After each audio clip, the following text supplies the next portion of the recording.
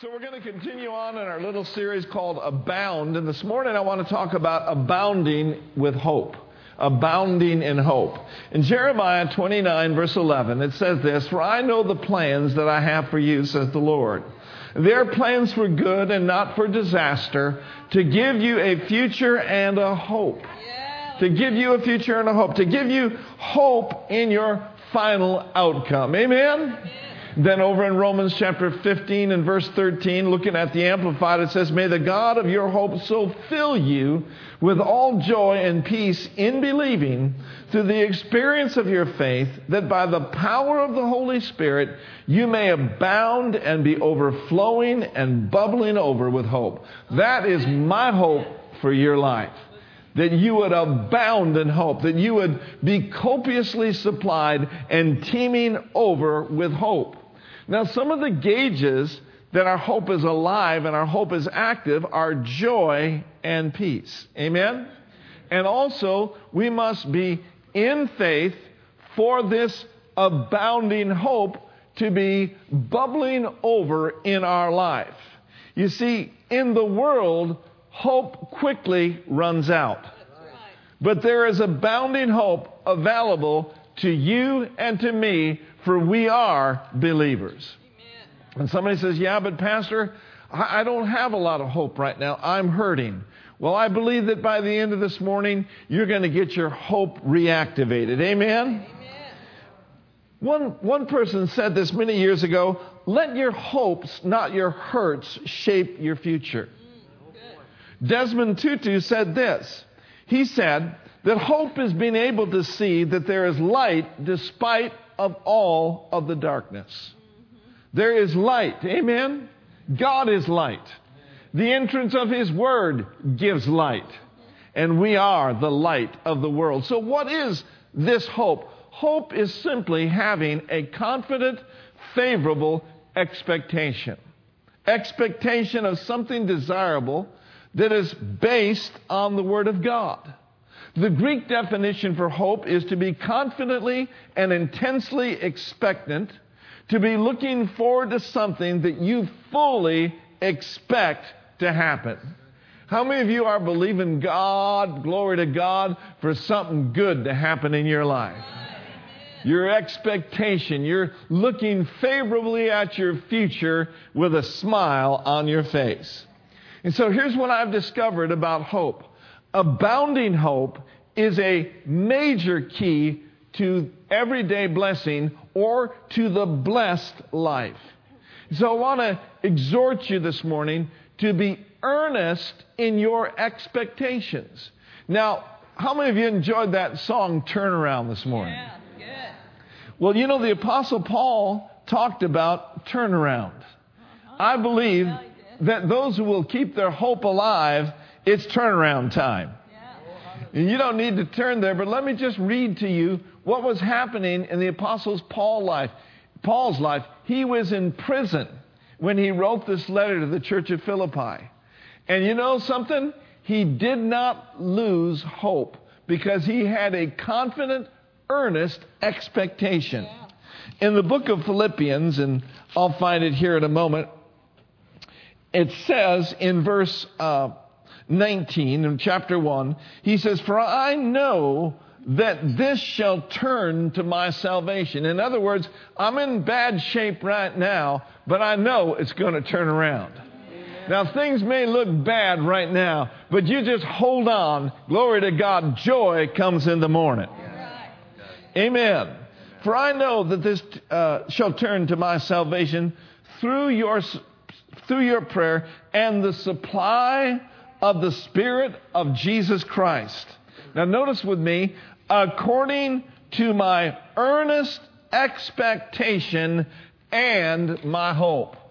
Paul knew that he was not alone. Paul had the revelation that Jesus Christ was in him and that Jesus was the hope of glory. But he also knew that he had a company of believers that were bringing their supply of prayer by the power of the Holy Spirit. And as a result, he says, I have an earnest expectation that it won't be long before these prison doors are opening up for me. And so I want to encourage you to be earnest in your expectations. You see, much of what we experience in our lives is in direct proportion to what we earnestly expect. The word earnest means to be ardent in the pursuit of an object. It means to be eager to obtain. It means to have a longing desire. Now, as we know today, Pastor Brenda and I have been here for 34 years. And you know, by the grace of God, I believe we're going to be able to make it to 50 years. Glory to God. But you know, there have been times, quite frankly, that I've wanted to pull the U-Haul truck up on Monday morning and load up and leave town. I just got to be honest about it. Every one of us have felt like quitting. Every one of us, on occasion, have lost heart, or we could say it this way, we've lost hope. In other words, at one time, our expectations were very high, but because of circumstances, because of situations, hey, the expectation leaked. Now, I've discovered something that the psalmist discovered in Psalms 27, and this is one of the handles on my life. This is one of the things that keeps Brenda and I keep on going strong for the glory of God.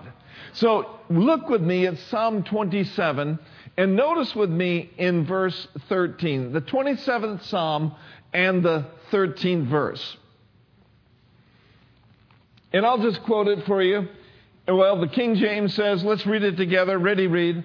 I had fainted unless I had believed to see the goodness of the Lord in the land of the living.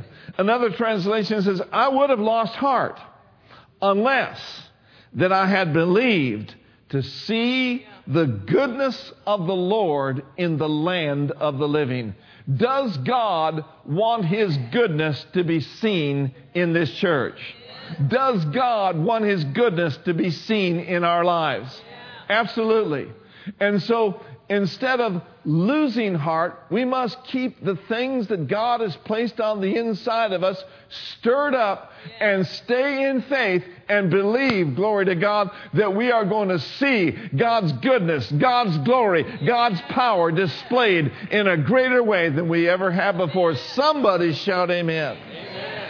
And so what this is speaking of is expectation. Expecting to see God turn some things around. Are you expecting to see some good things happen in your family? How about in your body? How about in your future? Oh, thank you, Lord. And so as you are abounding in hope, hope will anchor your soul. It'll keep you steady and it'll keep you stable in those times where you're tempted to throw up your hands and say, I quit. Hebrews 6 and verse 19 says it like this. Now we have this hope. Say it with me, I have this hope. Now we have this hope as a sure and steadfast anchor of the soul. It cannot slip. It cannot break down under whoever steps out upon it.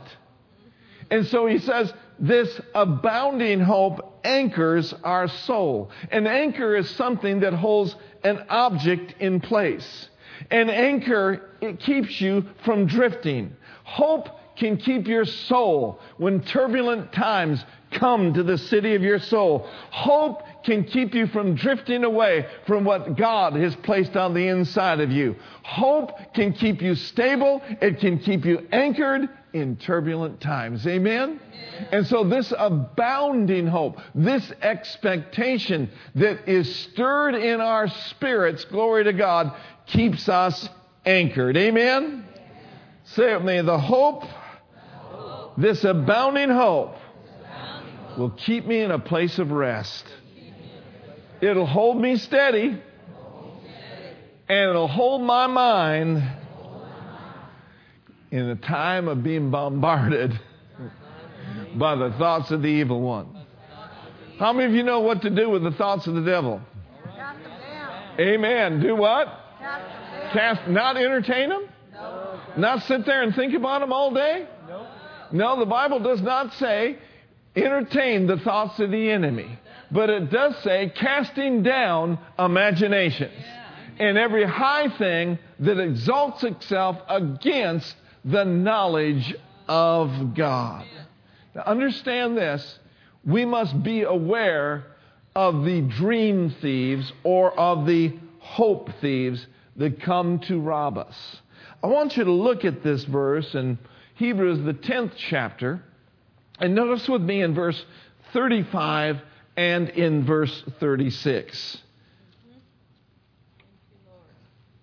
True Bible hope will anchor your soul and keep you from casting away your confidence. Now notice with me in Hebrews chapter 10, verse 35 and verse 36. Do not, therefore, fling away your fearless confidence.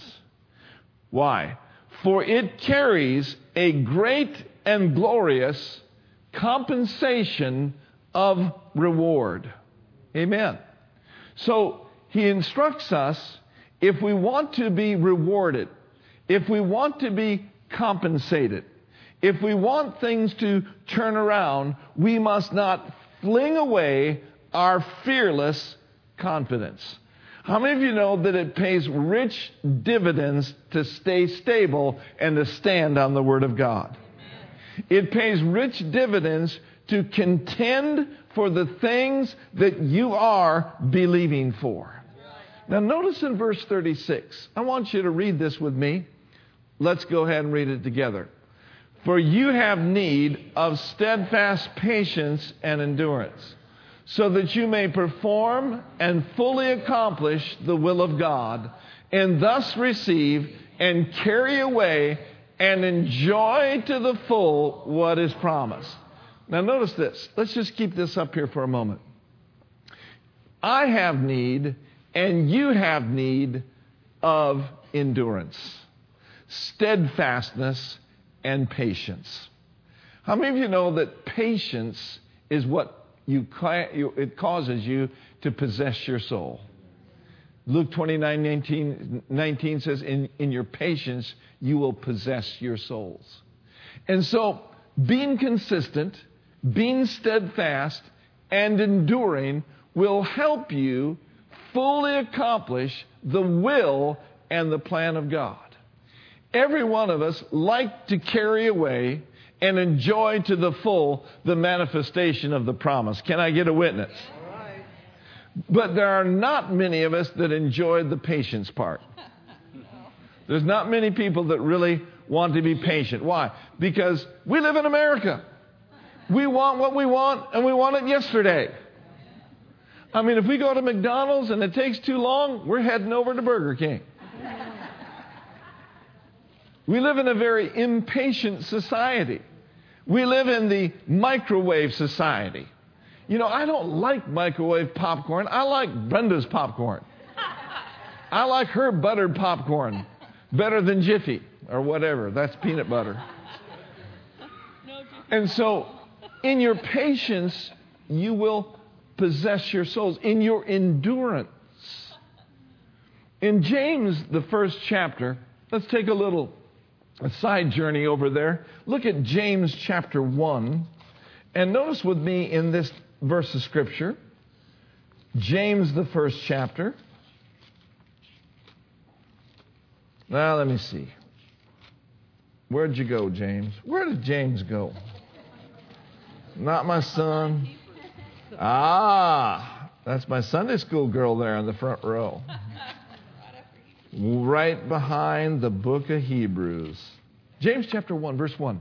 He says, James, a servant of God and of the Lord Jesus Christ, to the 12 tribes which are scattered abroad greeting. My brethren, count it all joy when you fall into different temptations, tests, and trials, knowing this, that the trying of your faith works what?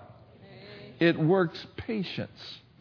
But let patience have her perfect work, that you may be perfect and entire, lacking nothing.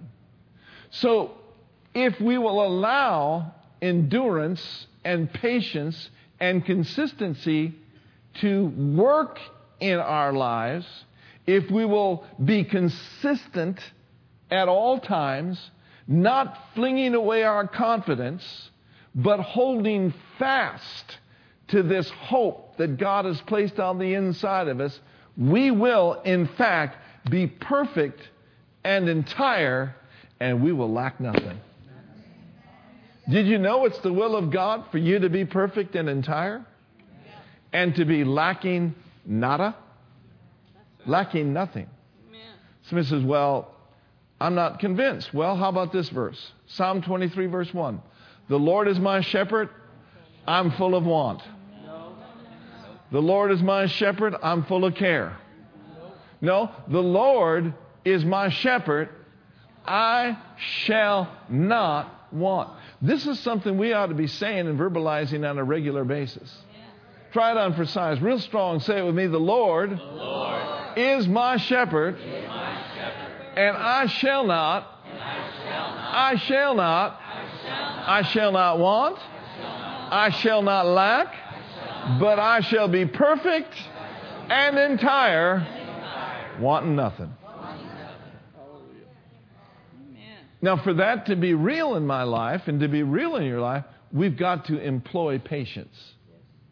We've got to employ endurance. You know, many people that I've seen throughout the years, they got a hold of just enough of the word of faith to make them dangerous.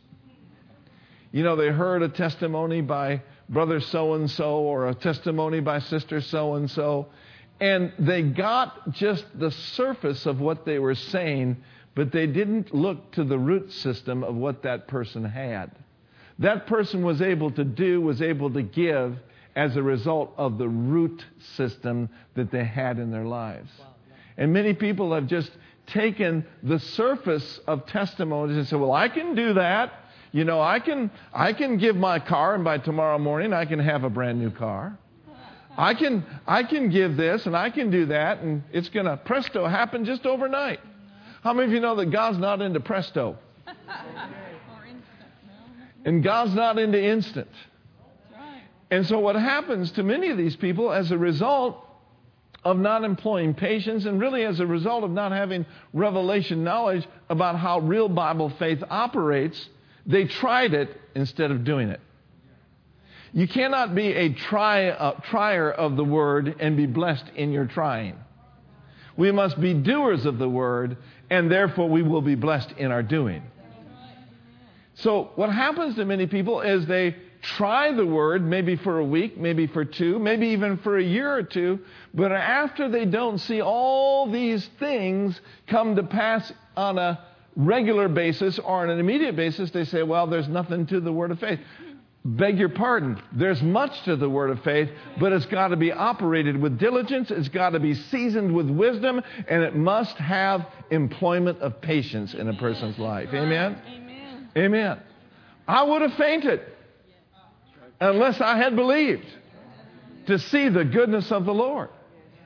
There are things that we have not yet seen in this church. We've seen sprinkles of them. We've seen moves of God.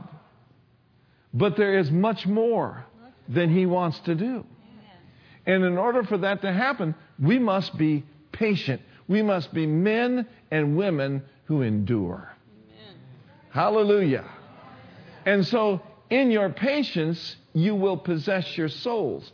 When you employ patience, you will be perfect and entire, and you will lack nothing. Now notice in verse 38 of Hebrews chapter 10, it says, now the just, what will they live by? The just shall live by faith, but if any man draw back, my soul shall have no pleasure in him. Now there is a stand and there is a fight to this faith walk. And it's not time to quit. It's not time to back down. And it's certainly not time to limit God. So what I'm exhorting you on this morning in this subject on abounding hope is keep your hopes alive. You and I have a living hope.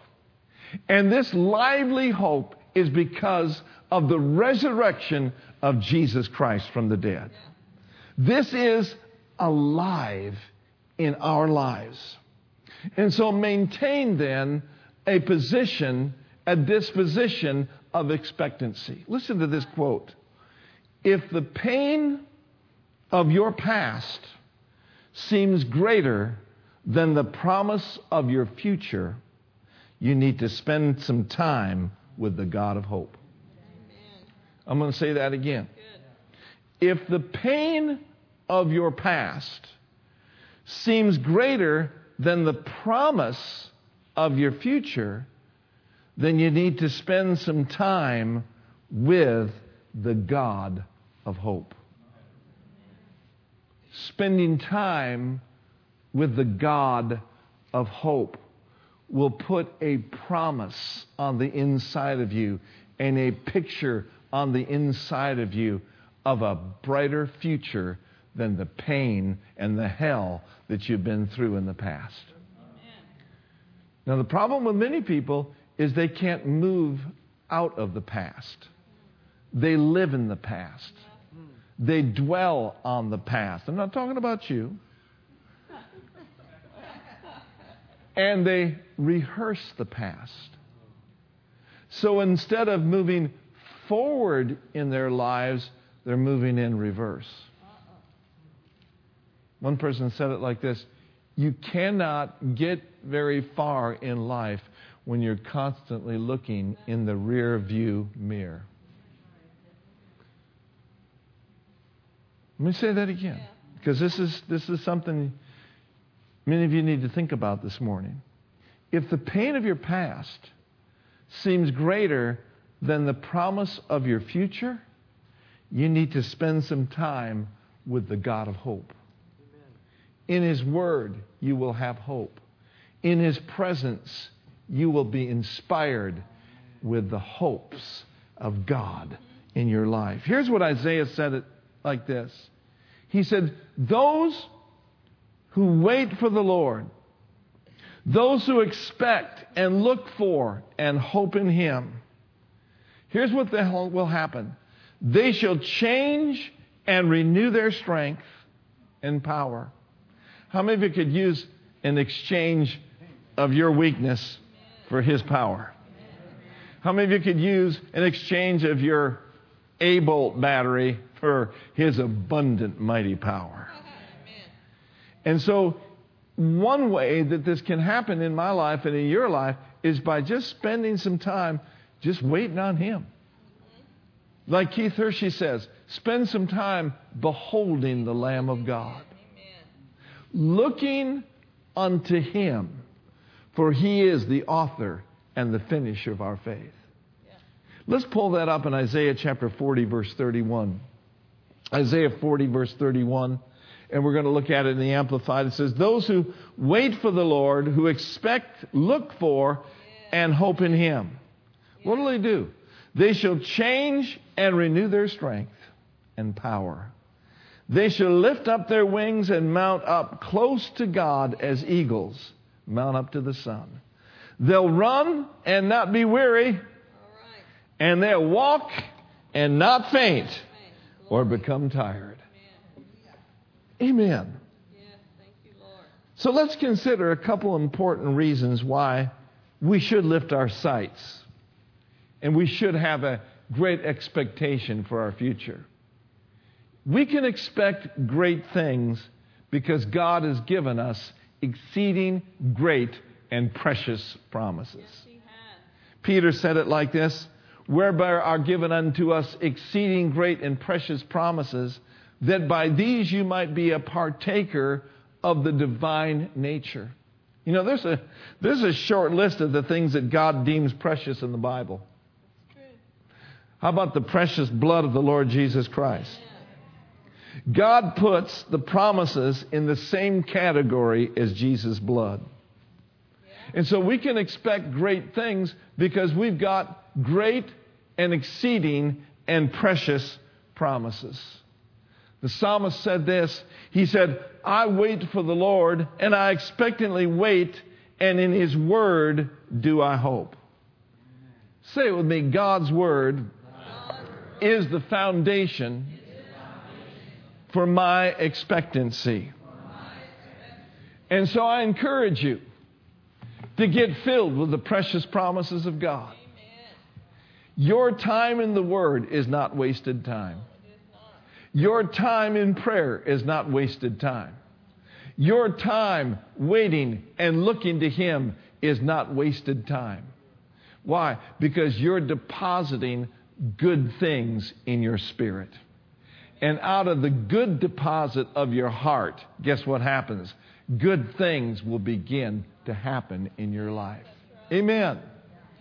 Expectation, abounding hope. You see, in the world, there is no hope. But in the God of hope and in the Word of hope, we are filled with confident, favorable expectation. Hallelujah. Hallelujah. Glory to God. And so I wait for the Lord. I expectantly wait. And in His Word, I do hope. A second reason why we can expect good things in our life simply is because God is God and He does great things. If you run a word study on the word great or the word greatness, you'll see hundreds of scriptures talking about the greatness of God. For example, in Deuteronomy, He's called the great and awesome God. In Genesis 15, He is the God who gives us exceedingly great rewards. In Psalm 47, He's called the great King. In Hebrews 4, He's the great high priest. In Hebrews 13, He's the great shepherd.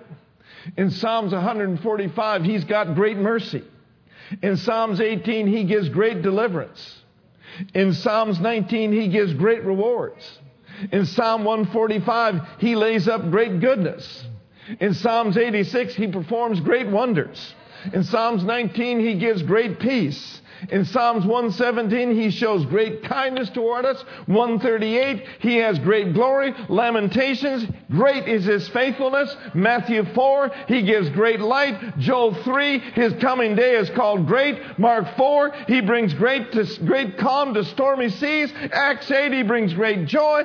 4, He gives great grace. 2, He gives us great love. In Hebrews, He has wrought for us a great salvation. And in Revelation, He has prepared for you and I a great city.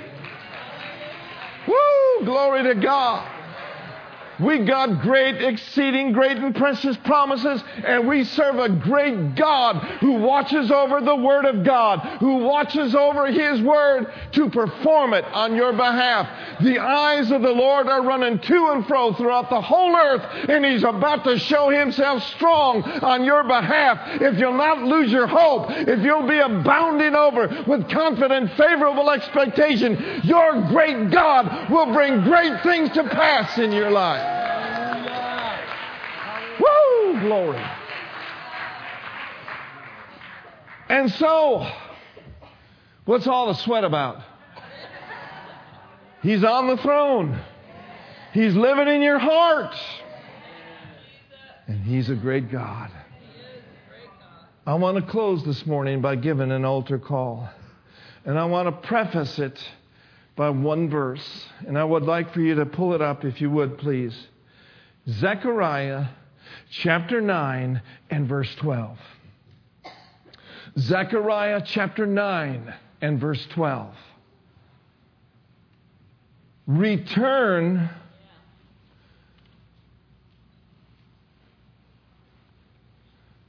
the book of Zechariah chapter 9 and verse 12 says, return to the stronghold. Everyone say, return to the stronghold. Now this is talking about the Jews when they were in Babylonian captivity.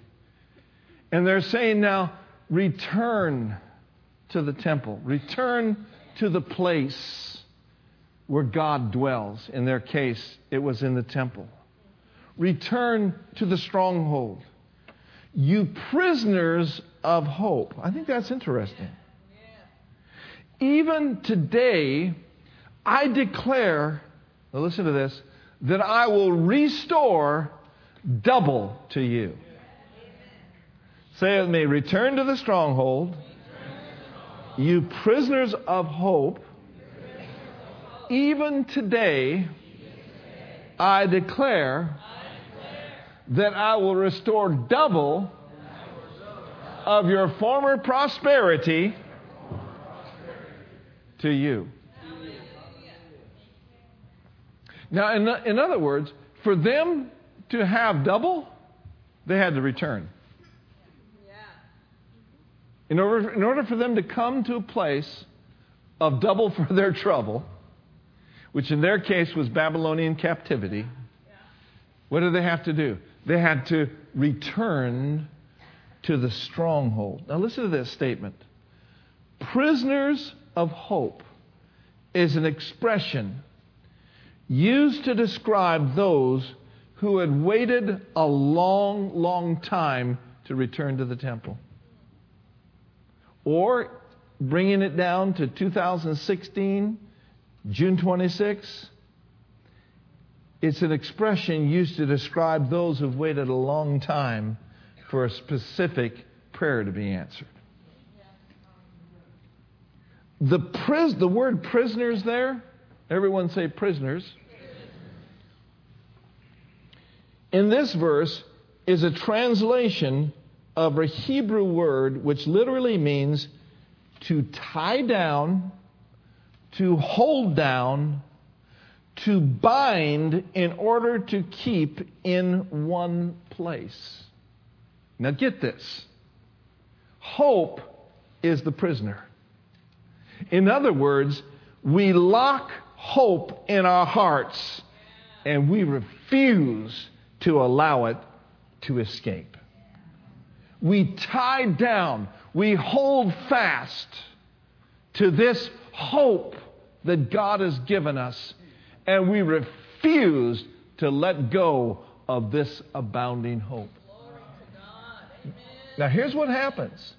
When hope is released out of a person's life, hope deferred makes the heart sick. The Message says it this way: unrelenting disappointment leaves you heartsick. Oh, but a sudden good break can turn life around.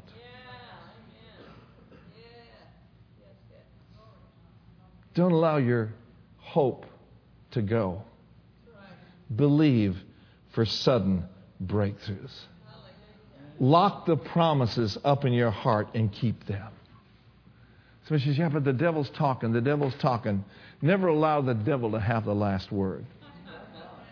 You need to speak, declare, voice, talk, verbalize. Praise God what the Word of God says. Let us, Heart of the Bay, hold fast the profession of our faith without wavering. For He is faithful that promised.